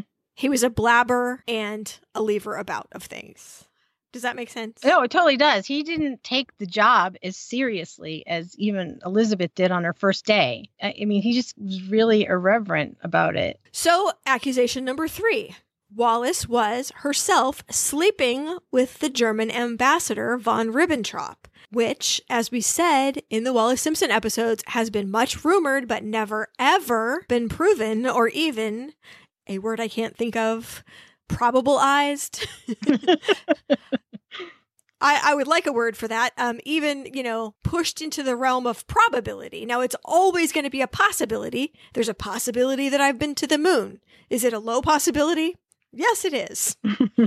So everything's possible, but probable, I'm not sure that anyone really thinks. Like, it's a scurrilous rumor, nothing more. You should also know that in his diary, Lascelles hated Wallace Simpson. He referred to her as, quote, a shop-soiled American with a voice like a rusty saw. And you should also note that he referred to his service with David as the Prince of Wales's secretary as, quote, wasting the best years of my life. So he is also not an impartial deliverer, any more than the German file was. I'm just saying, yes, we are getting a version of the truth. Mm-hmm. He's finally showing some humanity, I guess, though it's probably not the best half, right? So the Ribbentrop scene you see where she's like hobnobbing with, we assume, a German spy is, like I said, an illustration of what he's saying. That's not what our character Wallace Simpson is really doing, if that makes sense. Accusation 4. The Duke and Duchess visited Mr. Hitler and a plot was hatched to, quote, betray and dethrone your late father. They did visit. They did. David was seriously under the impression that a friendly visit could help to avert war. He's not the only British official to have gone. Can we just say that? I know. I sort of hate that the Crown is painting this as some kind of nefarious plan. Yeah. It was not a great choice. Like I said, though, no diplomat warned him about how the Nazis might use his visit, and they sure used it to great effect for propaganda purposes. If you think there weren't photographers documenting every step of this situation, you would be wrong. The Nazis knew what they had here. Yeah, you haven't Googled Wallace Simpson, Duke of Windsor, Nazis. Because if you do, all those pictures come up. Mm-hmm. He had taken her there right after they had gotten married. He was still so bitter that his family didn't receive her and that she was going to be denied all these perks of being a royal, that he wanted her to go on what felt like an official state visit to a country. He had connections there and he took her there at that time. So yeah, he did. Yeah, there's pictures. There's no real evidence that he did all this malicious stuff that Lascelles is painting right now. Just went bumbling in there like some big friendly dog with a handshake and like the happiness that finally he was giving his wife something valuable. Like, look at all these people who are willing to give you respect, and it was Hitler's people who wrote down that she would have made a fine queen. It wasn't Wallace that said she would be a fine queen. Mm-hmm. So he is guilty of being a simple dumbass. But not a traitor, necessarily. Not necessarily. Mm-hmm. Keep in mind, they were going to kidnap him, so they're not the friends he thinks they are anyway. Mm-hmm. Accusation number 5. He visited SS training camps and early versions of the concentration camps. So this is before the war, right? So what did he do? He reviewed troops, really. Mm-hmm. And he saw some prisoners of war. No scheming Nazi would show this sentimental fool any shade of a real concentration camp. Even Tommy Lascelles sort of knows this one's pretty weak. Mm-hmm. He even kind of knows, but here's the one that even I can't and I don't maybe know enough about it. He says, accusation 6, he released secret battle plans and enabled the Germans to capture Paris. He also has been known to say that continued bombing would soon make Britain ready for peace. I just don't know here. He was in the habit of just saying whatever came into his head with whoever. I can't really justify it, except maybe he was trying to be jovial or make some kind of commentary that got taken wrong. Yeah, because he didn't, even if he had said that, continue bombing of England, he wasn't saying continued slaughter of my people will tame them.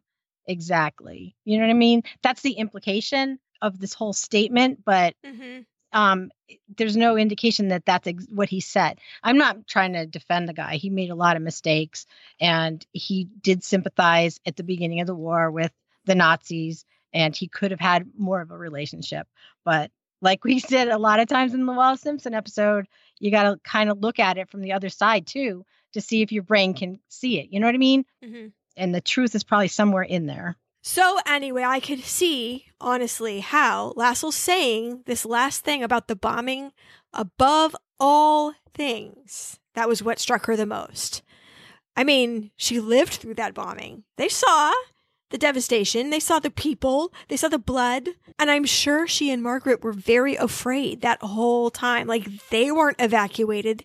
They were symbols of strength. Their job as teenage girls was to show that they weren't afraid and not to run away. And I don't know if that took a toll or what, but like the fact, quote fact, that her uncle advocated the continued bombing of his own people, that would have made her very hard. Mm-hmm. And I also think when he brought up, overthrowing her father, that would have struck her very deeply. Not for herself, but for her father. That would mean that he would have been overthrown, and good things don't happen to kings who are overthrown. So Elizabeth has a lot to think about. She's taken a long stroll outside, just to clear her head, and she just looks like she's thinking. I think she mentions this later, that they dismissed all the rumors that they had heard because this is Uncle David. Come on now. Mm-hmm. So having those illusions, now, keep in mind how the show wants you to see these things. Having those illusions ripped from her kind of exposes some pain. I mean, betrayal is not easily forgivable. Yeah. Now, I love how this is framed. Billy Graham is talking to us through the magic no-cord TV. I love it. And he says, God sees how you really are deep inside. And that's really getting to her because, as we know from the first half, she really wants to be a good Christian. And Christians forgive, right? But she has just heard some stuff that she's not going to be able to let go of. And there is a giant conflict. And she's thinking while she's watching the television set too.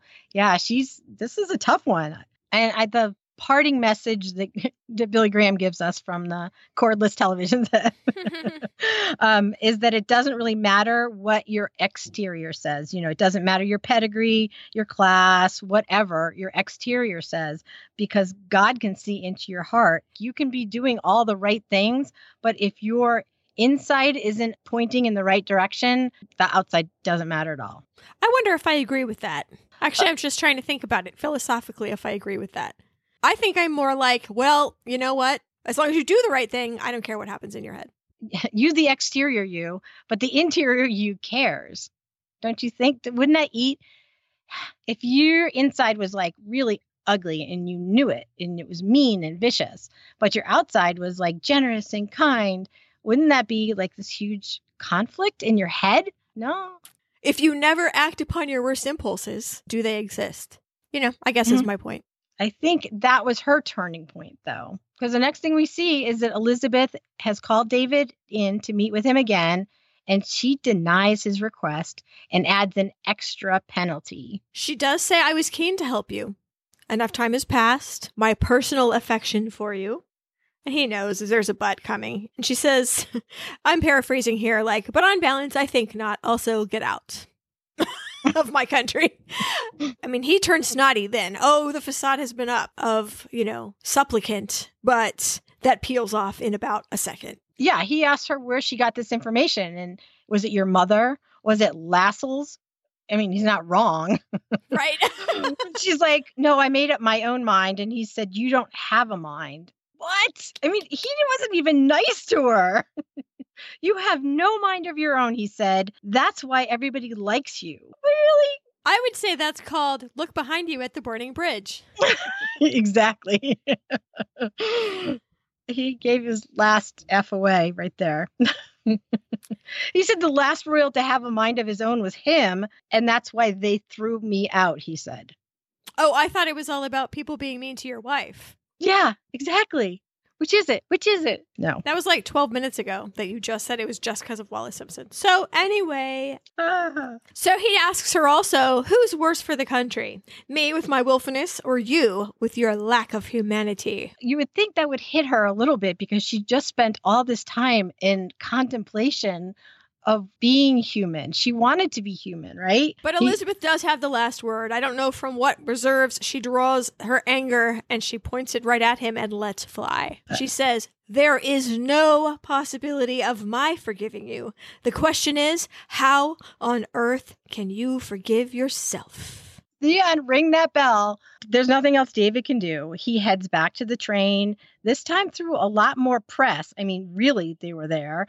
And he heads back to France while we see the historians getting the go-ahead to publish the Marburg file. I would say David is utterly defeated. I don't even know if there's anything behind his eyes right now. It's like every muscle in his face has sagged, kind of. Mm-hmm. And then the historians get their file and get their permission to go ahead, and they're happy. They're not like jumping up and down, but they're very satisfied that truth has won. Mm-hmm. But I have to say that when these documents were published, he publicly said, David did, that it was all propaganda and fabrication. He denied any, I mean, what else was he going to do, I guess? But it's on public record that he said it's all propaganda and fabrication, and none of that is true. And I have to say that he was right about one thing, that, you know, way back in that first meeting when he was still facade nice to Elizabeth, he said that the people would not believe such a thing. They would attribute it to the correct source, which is German propaganda. And they kind of did for the most part. Okay, I have a question. If you had been alive at this time and your king had abdicated and he was clearly in exile, there had to be something behind it, wouldn't you think? Well, no, because so much was made of the divorced woman that he couldn't marry, and the true love. And that was half the country was like, golly, just let him get married already. That's true. You're right. What the heck? So, I mean, I think had I been subject to that, and then, you know, his brother had done such a good job getting us through the war. You know, you hated the Germans so much, and the Germans had been so horrible, and you learned about the concentration camps, and then this thing came out from the Germans about your king. I think you wouldn't pay it any. I mean, it's just like, quote, dirty Jerry's or whatever, you know. You're right. You're right. I wasn't adding in that element. With David heading back to France, Elizabeth meets with Billy Graham again for his in-person wisdom on Christian forgiveness, and he shares it with her. So she poses the question, can you be a good Christian and not forgive? And he has an answer ready. Jesus asked forgiveness for those that had killed him. But then he forgot who he's dealing with. Another head of the church. She comes back with like, yes, but he said, forgive them, for they know not what they do. That was conditional. I guess the implication is this guy that I can't tell you about knew what he did. Mm-hmm. So is it still under the same guidelines? Do I have an out here? Yeah. And he, I have to say, is very kind. And you could see it in his face that he understands two things: that she can't tell him what's troubling her. Also, that she is very tortured about it. And so he comes up with, I was very impressed at this wisdom. He comes up with something that will work in this situation, since he can't possibly know the details. He says, here's the solution when you feel you can't forgive. You ask God for forgiveness for yourself, and then you pray for those that you can't forgive. Seems very wise. He was a faith advisor to all kinds of heads of state. I mean, presidents, all the way up through Obama. He was an advisor to them on matters of faith. So he knew the right words to say to her. And I'm sure if there was in real life a situation where she had this kind of quandary, that he would have told her wisdom like that, I would imagine. I have vague recollections of some kind of religious figure giving very similar advice during The West Wing to Jed Bartlett. Was it Billy Graham? Well, you know what? Now that I know about this Billy Graham faith advisor to the stars, maybe it was supposed to be an homage to him. I don't think so, because Jed Bartlett, the president in the West Wing, was a Catholic. So I think it was probably a priest, I would guess. But very similar advice where the man couldn't be told the details, but Jed Bartlett wanted some spiritual advice. So Elizabeth takes his advice, and we see her praying. She's wearing the same outfit that she was wearing when she was talking to Billy Graham, and she's praying alone in the chapel. And we see David and Wallace back in France alone, and they are looking very defeated. His posture is not good. We only see him from the back, and I mean, his head's even tilted to the side, like he is just slumped. And she comes around and she sits next to him, and she is very kind to him. She is. She puts her arm around him. Now they are going to need to construct a whole different kind of life. I mean, the door of hope was closed for reconciliation with his family. You know, you must move on. You must move on. They have decades left to move on in. It was beautiful. I mean, the music, it's like really sad strings playing. I'm not musical, but it was just the mood and just the way they framed them in the window. They like to do these shots from behind. Remember that first episode when they did a lot of shots of Queen and Philip from behind? It's another one of those. And it was sad, but it was beautiful too. Even her praying in the church, it was beautiful. It was just the sunlight was coming through the stained glass windows, and she was just alone and deep in prayer. So Elizabeth is again praying before bed, like she does every night in her jammies, just probably like she did when she was a little kid. And Philip comes in drunk after an evening of celebrating David's fate with a couple people she never would have guessed. I love drunk Philip so much. I just want to smooch him. He comes in and he's staggering around and he's full of like freaking suppressed joy. And he's like, "Oh, are you praying again? Ha ha, put in a word for me. We all know you have the ear of the big man upstairs. Ha ha ha." And she's like, "Now, come on, take this seriously." And he's all like undressing, laying on the sofa. He has been getting poo-faced with the most unlikely drinking companions. Why don't you have a guess? It could be any human in this country, you know. Then he goes, "Your dear Ma and Tommy Lascelles." And she's just like, "What?" He doesn't actually say where they were, but in my head, I have them at a pub. I don't know why. In my mind, they are literally in Tommy Lascelles' office. But I don't see, here's the thing. I don't think Tommy Lascelles would get blotto upstairs where people who aren't, you know, where the servants might see. So does he have an office? Maybe they took over A. Dean's office and he's going to come in the next day and go, "What are all these cigarette butts? What are all these bottles? What is happening?" I don't know. I don't know where they were, but they decided they were all going to celebrate the one thing they have in common, which, of course, Queen Elizabeth is like, "I cannot possibly guess what that is." And he's like, "You, of course. And that heroic way you kicked that wretched fool out today." She tells him that she really doesn't feel heroic, and he is not having any of that. Nonsense. You protected your country and your family, and you stopped Satan from entering into the Garden of Eden. A gold star from Jesus. And then he's like, "And a gold star from me, too. And since you want to kiss him, I guess Elizabeth does, too." Yes, there are brown chickens and brown cows. That's right. And everything fades to black like it does in any good Hallmark movie at this particular moment.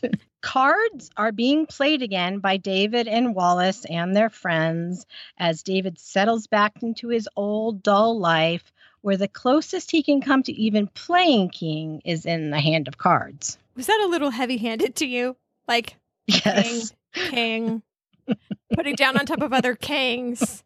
Wallace looks up at him like, "Oh, poor dear." Poor dear. Do the kings remind you of being a king? We should get a new deck of cards. No kings. All jokers. That's right. He had the most wonderful green smoking jacket on and a burgundy tie. It was just lovely. They dressed him so nicely, but the mood was very somber. That's for sure. And that's the end. That's the end of the episode. Well, actually, it's not. There is a final scene. Yes. Yes. That's the end of the fictional episode. Now we are going to actually see fact. Several black and white photos of the real David and the real Wallace on that German trip when they met with Hitler flash slowly onto the screen.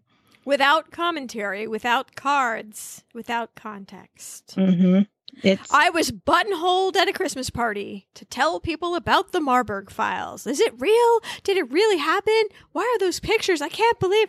And of course, I had to explain to people about the trip. Mm-hmm. But pictures given without context will definitely push your emotions in a different direction. Yeah, I think Peter Morgan, the creator and writer, was definitely on the side, and maybe he just did it for drama, but I think he was definitely on the side that the Duke and Wallace were in the Nazi business 100%. I just got that feeling that the way it was presented, there didn't seem to be another side. Again, this is not a documentary. And it is more dramatic for him to be evil. You know, we want to have a villain, right? But the pictures that you're going to see, I mean, David is talking to some German officers surrounded by Germans with swastika patches on. And David walking in front of those troops you were talking about. They're all lined up at attention, and he's walking through them as if he was inspecting the troops. And David and Wallace in the middle of a Nazi group, and she's smiling. And then David standing next to Hitler and Wallace on the other side of him in a group photo. You can see that picture everywhere. And the final photo they show is the one where Wallace is shaking hands with Hitler and David is right next to her, just beaming about the whole thing. But out of context, it could go either way, knowing the story, right? Well, there you go. That's the actual end. And it is a heavy one. This is a heavy, heavy episode. I know it was. It was very well done, I thought. I mean, there was a couple parts that were in those flashbacks with all the cards, you know, there's a lot of them, but I thought it was very well done. I would wonder if somebody didn't know the other side of the story, how they would come out at the end after watching it. Well, I can tell you because of all those people at the Christmas party were shocked and appalled, and they were thinking Wallace Simpson was this and was that, and like, I can't believe he betrayed everyone in such a way. And this show has done perhaps I hate to say it because I liked the episode, perhaps a disservice to the whole truth. Like, it's now primed a new generation of people to hate Wallace Simpson. I completely understand why they went this direction. Mm-hmm. You do need a villain. You need a good story arc. There's a lot that you could use that is true that points in this direction. Mm-hmm. And it's not a documentary. Just the end. I am not here to deprogram everybody's water cooler. Mm-hmm. And everybody's break room and everybody's Christmas party. So I don't know. I have to recommend that you listen to our Wallace Simpson episodes. So I really think to understand my confusion right now, you have to listen to those. Yeah. No, I agree. It's episodes 93 and 94, and we'll put a link in our show notes so you can get there. So I don't dismiss the power of this narrative at all. And I think Peter Morgan did a great job of storytelling. And I simultaneously am disappointed at another setback for this Wallace's side of the story. Okay. No, I'm with you there. Totally with you. Also, like I said in the Wallace Simpson episode, for people who are the head of the Church of England, a church that nominally says forgiveness is very important, to have waited not only this long, but spoiler alert, even longer, to forgive him is a fundamental flaw. And I'm liking how this episode has explored that, because the whole time in Wallace Simpson, I'm like, I cannot believe that they can hold these two beliefs simultaneously. But this episode has made me kind of realize why or how you could do that. Mm-hmm. It was like a parallel episode. So we didn't see Margaret. We didn't see Tony. And that was what all last show was about. This is just what is happening elsewhere, type of thing. So, Yeah, interesting. So we're still waiting on the Margaret and Tony. I mean, they took it to the next level. Now what's going to happen? I have a feeling we'll know by next episode. You do? I wonder why. do. We're still waiting on more children, which is another thread that I was looking forward to seeing. But I do believe that we are getting some results of Philip having gotten the title of prince. Not necessarily just the title, but the precedence. Because I think Philip is respecting himself. Like, he's not popping off all the time. And I think that's making Elizabeth treat him differently also. Yeah, he feels more confident, you mean, in his position, that he actually has a position. Yeah. And Dean still doesn't have his mustache, so. Kind of sad. You miss his mustache? You know what? You see the actor that plays Lascelles, and of course he doesn't wear that big old brush mustache in real life. And I think he's still handsome, but I think he looks significantly less handsome without the mustache. Interesting. I don't like facial hair too much, so I can't really comment. I'm biased in the wrong direction. I know we always talk about their outfits, but did you have a favorite? Okay, so the outfit that I thought was the best. Now, I will give a special mention to Wallace Simpson's ice crystal necklace that she wore during the first card playing scene. That I thought was spectacular. And I also have some good feelings for also the fake Ribbentrop scene where she's going in. She has a gray dress with a red thing on the skirt. I don't know. You can always count on Wallace to look nice. Yeah. Her outlines are always good. I mean, she's got Schiaparelli designing for her. I think she's going to be okay. So I would just say pretty much anything Wallace wears, I'm going to go ahead and give it the nod. Cool.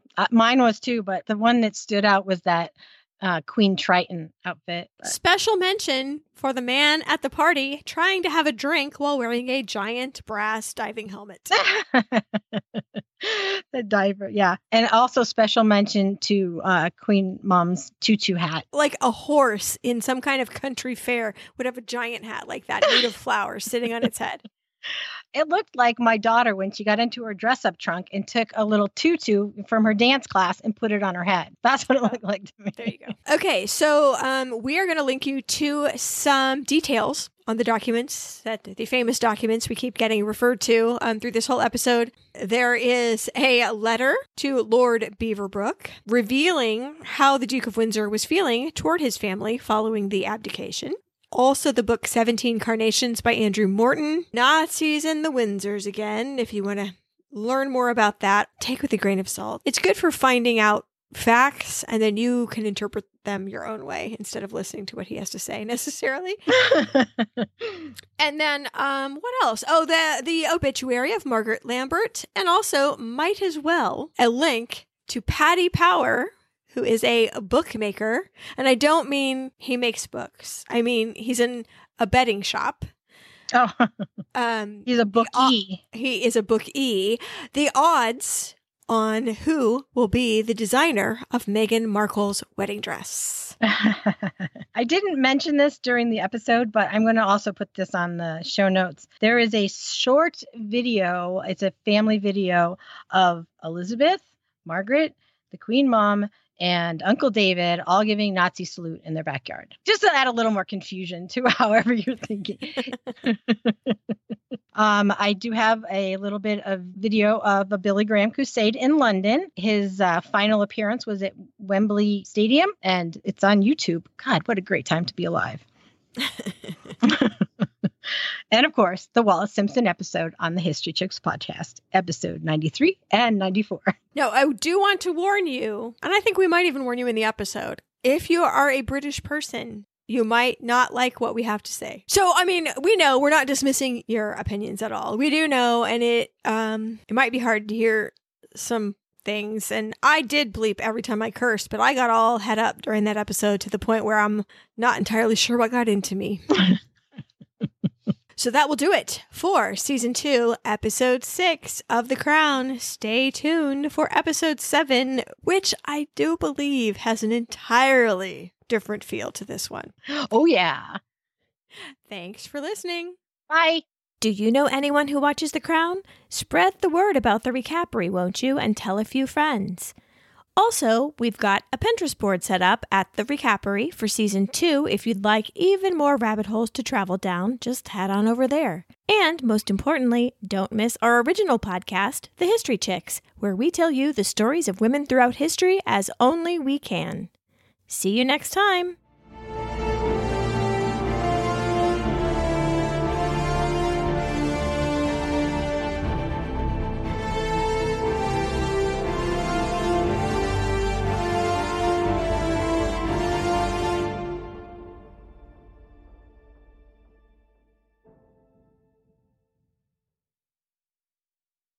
Just put that on repeat.